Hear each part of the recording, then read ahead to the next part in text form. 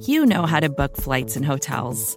All you're missing is a tool to help you plan that unbelievable travel experience. That's why you need Viator. Book guided tours, excursions, and more in one place. There are over 300,000 travel experiences to choose from, so you can find something for everyone. And Viator offers free cancellation and 24/7 customer support for worry-free travel. Download the Viator app now and use code Viator10 for 10% off your first booking in the app. Find travel experiences for you. Do more with Viator.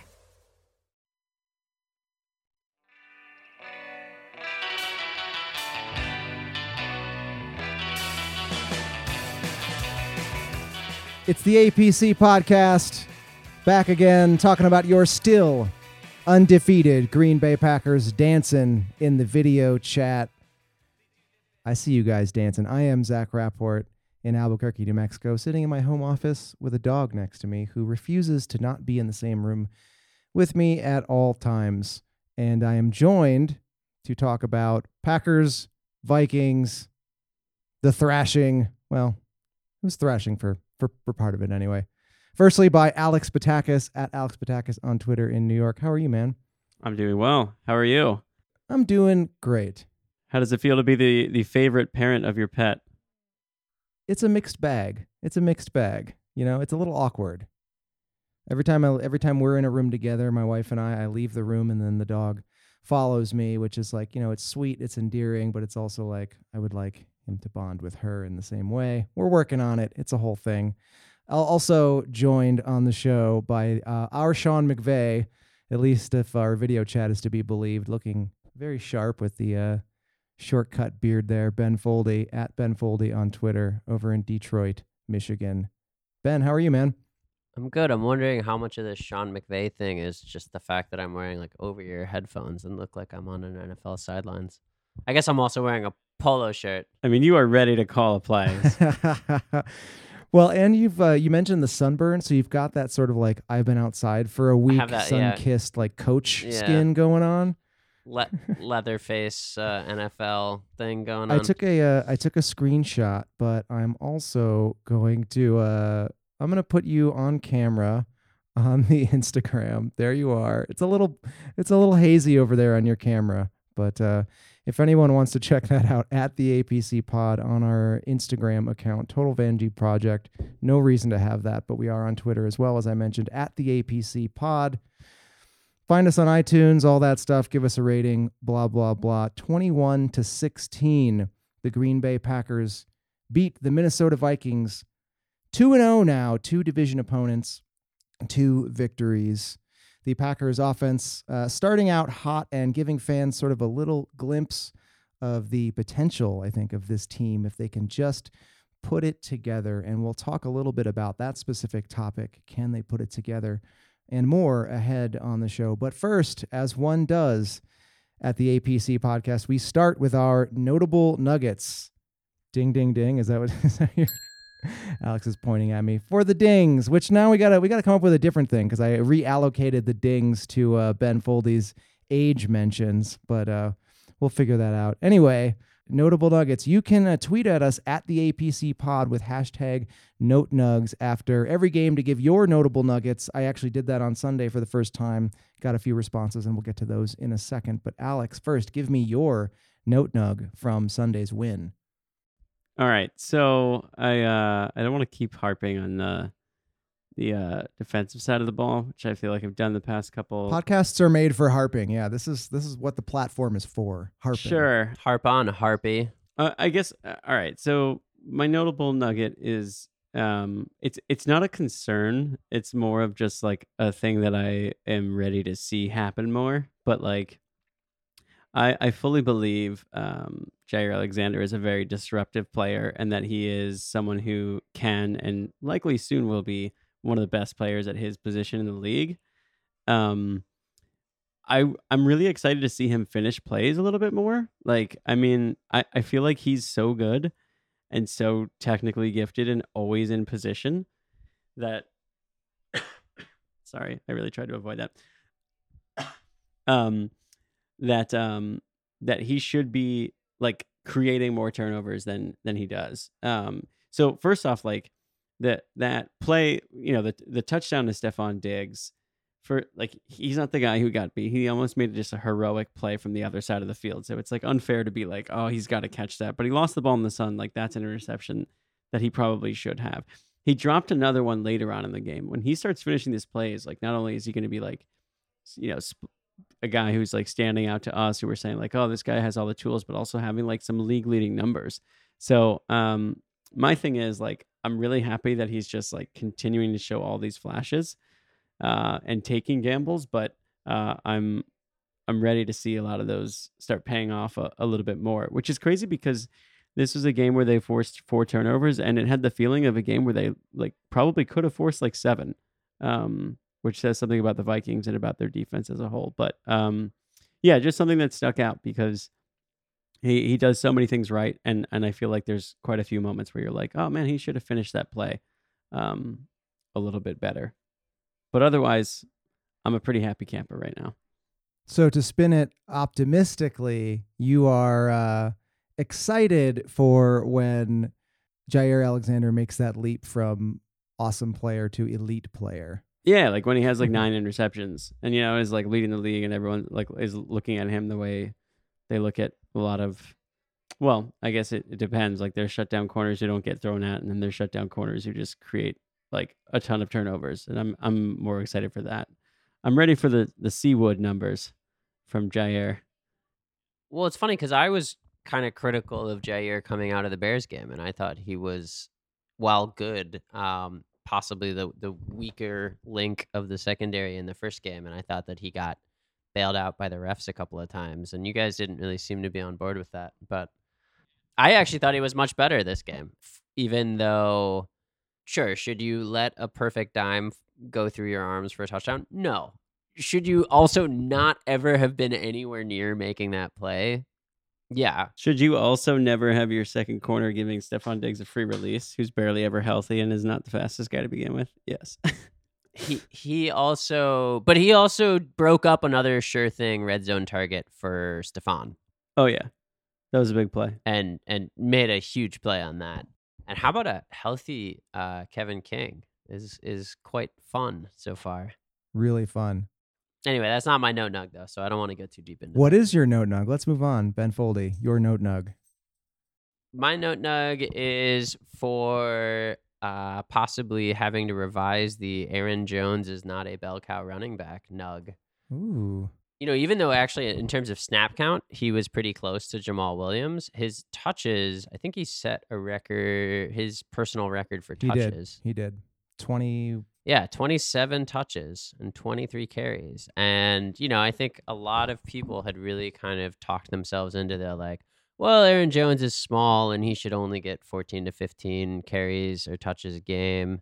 And I think maybe this is a coach who does not give a F about that. Well, 14 to 15 is the opposite end of that spectrum. Do you think that 27 is a little high? Do you want 27 every game, or you just want to see 20 plus, or what do you think? No, I don't want to see 27 every game, partially just because I would like to see a little more flow from the passing offense as the game goes on. And I just don't think there's any reason for, in the modern NFL, there's no reason to run the ball that much, as the Vikings will aptly show in a few games this season. But yeah, I guess that's my notable nugget is that, for the people who thought that Aaron Jones was a, limited back by his stature, I'm not sure that this season will bear that out, or he'll get hurt next week and we'll all be like, oh, he should only get 14, 15 touches a game. It is unknowable. All right, guys, let's move on to my note nug. Bear with me for a moment. Midweek, it was reported that that Rodgers was suddenly wearing a wristband in practice. And, the kind of wristband that has like the plays printed on it. And I thought, that feels different. This is a guy who's like a human encyclopedia. What does he need a wristband for? Well, he ends up actually wearing it in the game. And he and LaFleur were asked about it after the fact. And they both said, hey, the offense is really wordy. And the wristband helps LaFleur get some of those wordier play calls out faster. And then also helps Rodgers to relay those plays more quickly to the team in the huddle. And I know that we as fans have been tortured for at least the last couple years with this idea that Aaron Rodgers always lets the play clock drain down to 0. It's maddening because as that becomes predictable, it makes playing defense against the Packers easier. I saw James Corsmo from Titletown Sound sort of musing aloud on Twitter. Are there any stats out there that show how often the Packers snapped the ball with 1 second on the play clock, week 1 versus week 2? So did they make an improvement? And I thought, hey, I'm a total degenerate, so let's go to the videotape. And I watched both games condensed, and I took sort of an unscientific count. I was a little more conservative and basically said any play where the play clock had 3 or fewer seconds is effectively 0. You can agree or disagree with that. That's just what I did. But what I found using that as the metric, 3 or fewer seconds, 44% of the offensive snaps against the Bears occurred with 3 or less seconds on the play clock. Meanwhile, 32% of offensive snaps against the Vikings occurred with 3 or less seconds on the play clock. Wow. Put another way, the Packers actually ran 8 more plays against the Vikings than they did against Chicago, but actually had 5 less plays snapped with 3 seconds or less on the play clock. So statistically speaking, that's really a significant difference in tempo over the course of the games. And so that was sort of a little bit of, I guess I was sort of, it's self-validating a theory that I already had, so it's not true science, but I think it was really noticeable in the opening scripted portions of the first few offensive drives. 18 seconds, 20 seconds I saw when they were really slicing up the Vikings before Zimmer clamped down. And so I think that the wristband helped, but more importantly, I think that Rodgers acknowledges that they need to play faster and that he needs to pick up the pace and in some cases like think less and play faster. And I just think that that's really refreshing, especially as he builds like more trust and understanding in the scheme. And rant. Yeah. And it's easier to, it's easier to kind of play with that tempo at home too, and you don't have people doing the wave. So that's good. Oh my God. Can we talk about how like everyone on the team now is like publicly calling out the crowd and be like, this is how you behave at a home game. This is A, B, and C. This is what you do. It's awesome.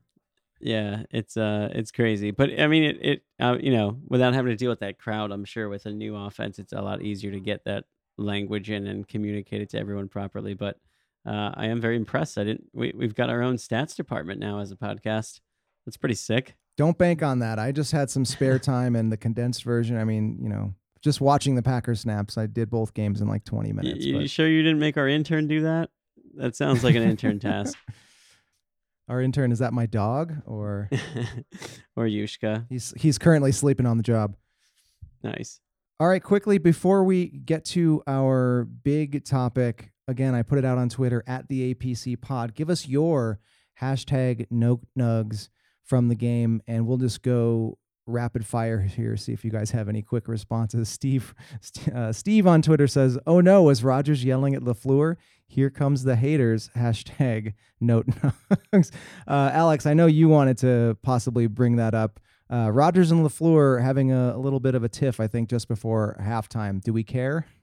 I don't think you should. No. I mean, it seemed like something the coach was more than willing to partake in. I saw different people spewing takes about this, one of which I believe was Jason Wilde of ESPN Wisconsin, who said, you know what, like that's probably better than just not talking to each other, which I feel like happened a lot with McCarthy and Rodgers. Like, let's just each go be mad and sit at different ends of the sideline.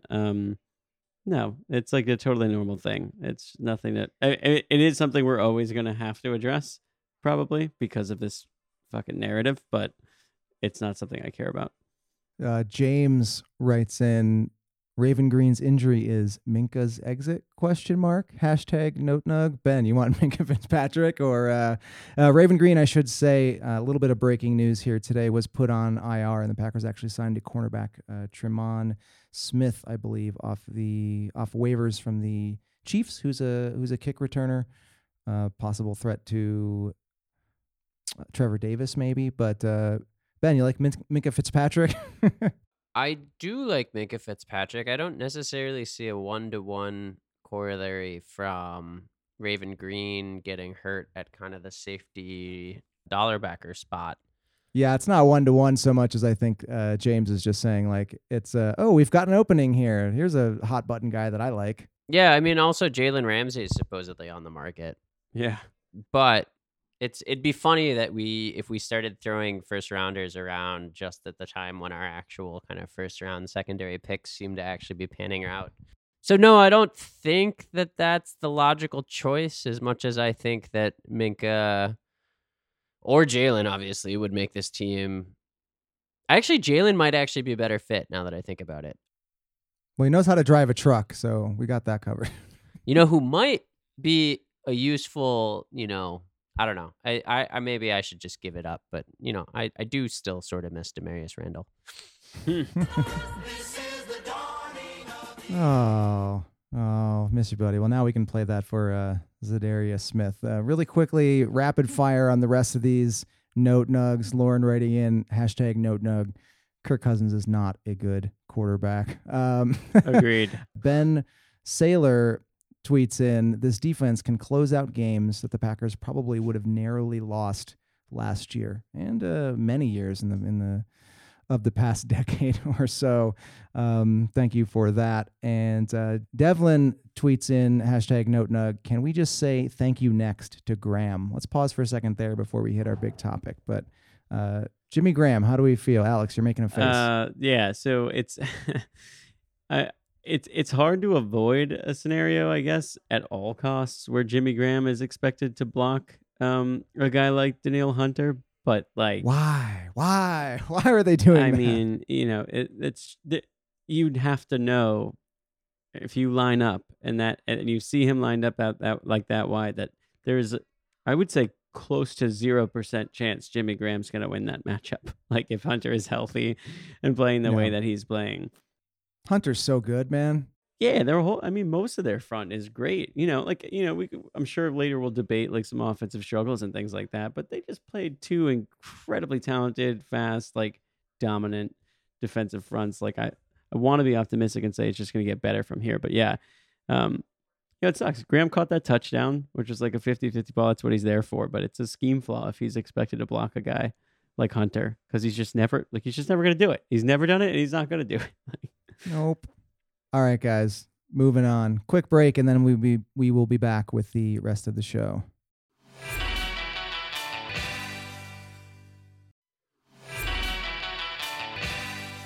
All right, guys, we're back. Let's go to our bigger topic today. And hey, it's never too early for a way too early proclamation. So with that in mind, let's make some way too early proclamations. The Packers are now 2-0 with 2 division wins. So firstly, what is the ceiling for this year's Packers? And sort of with what we've seen from them, as well as guys like Cousins, who we were just talking about, and Mitch Trubisky down in Chicago, etc. Is it too early to say that the NFC North is finally and once again the Packers' division to lose? Alex, let's start with you. All right, so I'll address the first part. Their ceiling to me feels like an NFC North title. Right, we're checking the boxes that they always say, like they have these goals lined up: win the division, get a home playoff game, maybe get home field. That sounds like a McCarthy impression waiting to happen. It does. Still too soon. It's a fresh wound. I think it's to win the division, get to Lambeau. I don't really see them like running away with the NFC where they would have home field advantage throughout. I'm not going to rule that out, but they're probably going to have to win a road playoff game if they're going to win the conference. So to me, it's like your path is keep showing up in these division games and playing really well. Win the division, get lucky in the postseason when you face some really potent offenses, because it's just gonna be a lot different when that's the Rams, Saints, with Drew Brees back, things like that. That there'll be some luck involved in that. So, it could be like an 11-5 team who makes a little run, right? That's kind of all that we can hope for, and that's kind of what I think their ceiling is. The second part of the question, should they be the favorite in the division? Like, I do believe they should, because I just still have not seen enough from Mitch Trubisky to believe that he's someone who's going to win them a playoff game against a good defense. They had the advantage of being at home last season during the postseason. I don't know that they're going to have that necessarily because I feel that the division is more competitive with the healthy Rodgers, makes their lives harder.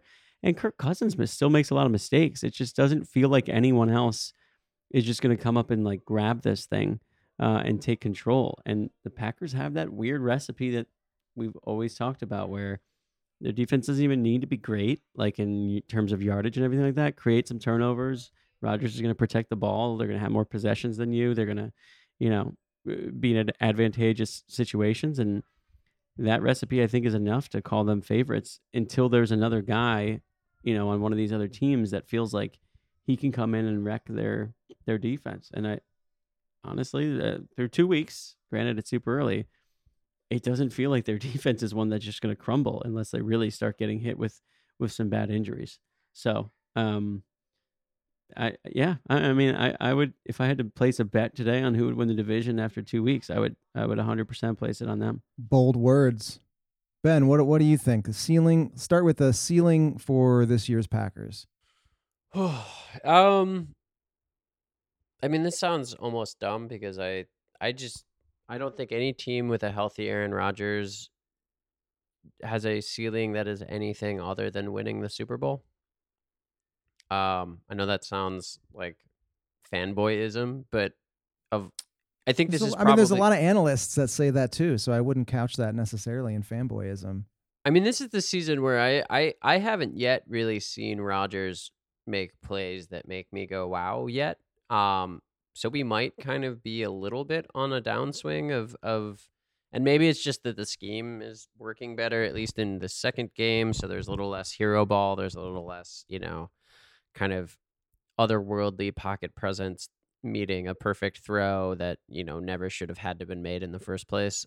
But the rest of the team is particularly on the defense. I really think this defense is legit. I don't think it's an average defense that is made to look good by a, good offense. If anything, I think it's the other way around. I think the offense is being made to look better than it has been so far by a really good defense. But what do you think about the defense as compared to the offenses that they've played, namely two offenses that so far? Well, I guess the Vikings had I think the Vikings are fine offense. I don't see anything to look at the Vikings and be like, this isn't one of the, better. They're in the better third of the NFC. I think their commitment to the run is kind of outdated, to put it nicely. But Stephon Diggs and Adam Thielen are probably the best wide receiver duo in the league. Cousins is an average to okay, fine quarterback. There's nothing. The offensive line's a bit of an issue, but I think the Vikings are a good offense, and the Bears are in a lot of ways a good offense too. Whether or not if Trubisky really craps the bed, then sure, like they're not having a good day, but. It's not. I wouldn't call either of those teams bad offenses. If I were a Bears fan after 2 weeks and I get that, the Packers is different, I would be willing to call. I would have every reason to think my offense is not that good. Yeah, I would describe Trubisky in week 1 as harmless. Like I never felt threatened at any point in that game, save for the one drive at the end, which resulted in a dumb throw that won the Packers the game. And last week he threw for 120 yards against the only team in the NFL that's yet to register a sack. So the Broncos aren't even like creating that. I guess sacks aren't indicative of pressure, but like they have their own issues and injuries that mean that they're not exactly that disruptive front we think of like when they were winning Super Bowls on the back of Von Miller. Like that, to me, I wouldn't be shocked if the Packers put together their best offensive performance and then we like turn around and look at the Bears and be like, 16 points, 120 yards in the air, that's all? But again, maybe that's just me being way too hard on a division rival. Like, it could be. But so so let's say this week we beat the crap out of Joe Flacco. Or we beat the crap out of, Carson Wentz didn't look super great last night. I don't know who. Nobody really looks like a big powerhouse offense the way that last season's teams looked, whether it was the Bears or the Saints or the Rams. Like the Bears and the Saints and the Rams don't look like the Bears and the Saints and the Rams from last season.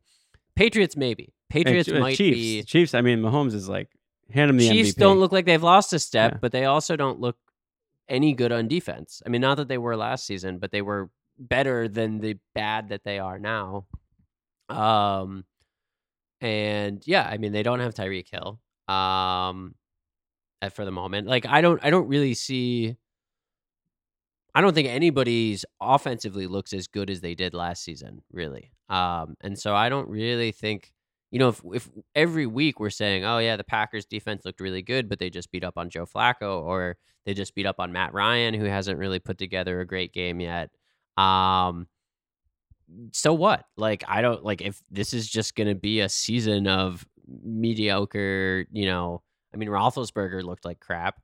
Cam Newton looks like crap. Like, who?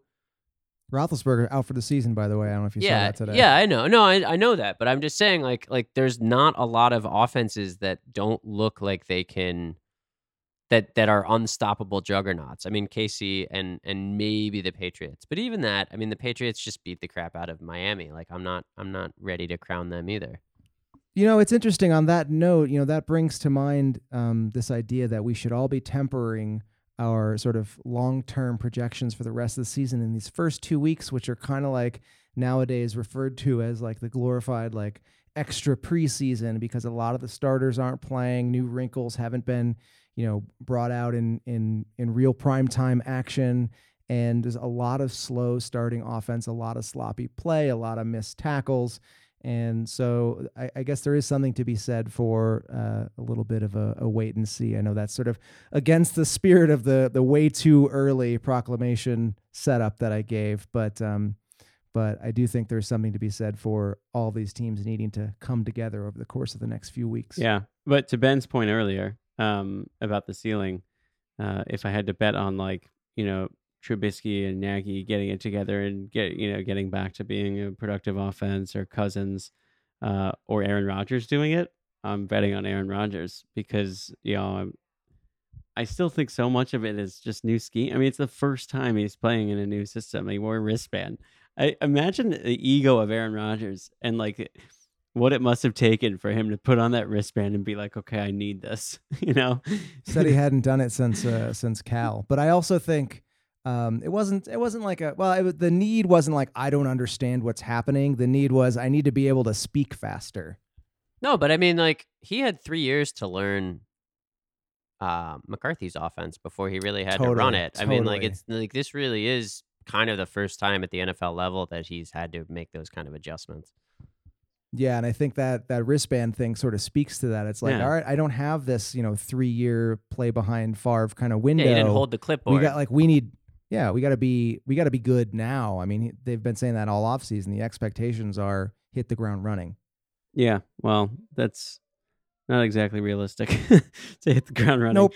I'm hoping that they'll hit their like mid-season stride, and that we're gifted with a schedule where they play 5 home games in 6 weeks or something like that to get off to a fast start before they even literally know the whole. They've kind of hit the ground like I hit the ground when I run. It's like I hit the ground sort of jogging. And then I get out of breath, I walk for a little bit, and then I sprint, and then I stop, and then I question, my decisions in life and kind of hunch over for a while. But then I get that second wind, and I get going, and this is kind of falling apart. But just trying to make a joke. It's a podcast. I hear you. By the way, can we just take 1 second to reflect on the fact that Brett Favre was present for a game against the Vikings, and it was kind of irrelevant and awesome that we just never, like, there was a time where Brett Favre being at Lambeau Field no matter what was always going to be a huge deal. Yeah, I had no idea that was going on. I had no idea they were honoring Bart Starr. Like, Brett Favre walked out, it was a pleasant surprise. They show a clip of him with Aaron in the tunnel. I was like, I knew we would get here at some point. Yeah. I'm just so glad to be here. I think that sort of thing also would have been a bigger talking point if the whole point of the thing hadn't been to honor Bart Starr and have Cherry Starr there, and so that wasn't. I think it was about keeping it in the best possible taste. I can imagine other scenarios where perhaps it's a bigger topic. I guess I don't know.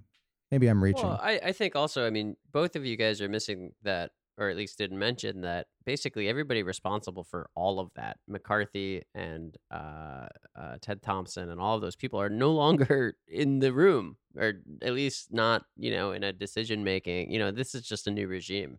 And I think, I mean, even Mark Murphy's role now, I think, is different than it was then. I'm not even sure. Was Mark Murphy? I guess Murphy was calling the shots at that point when the transition happened, but not in the way that he is now. So I mean, like, the people Favre would be mad at, which I didn't get the sense that he's still mad at anybody, but like they're not even there to be mad at. So I'm glad that we can put all this behind us as reasonable people. Yeah. Isn't there supposed to be a documentary or something coming out too? Or like some type of short film with Rodgers at Brett's Yeah, it was like 2 off seasons farm? ago or something, or maybe it was 2 off seasons ago. I think that Rodgers mentioned like, oh, I was hanging out with Favre down there. We filmed all this stuff and blah blah blah, the Bahamas, and like it sounds like content I want to see.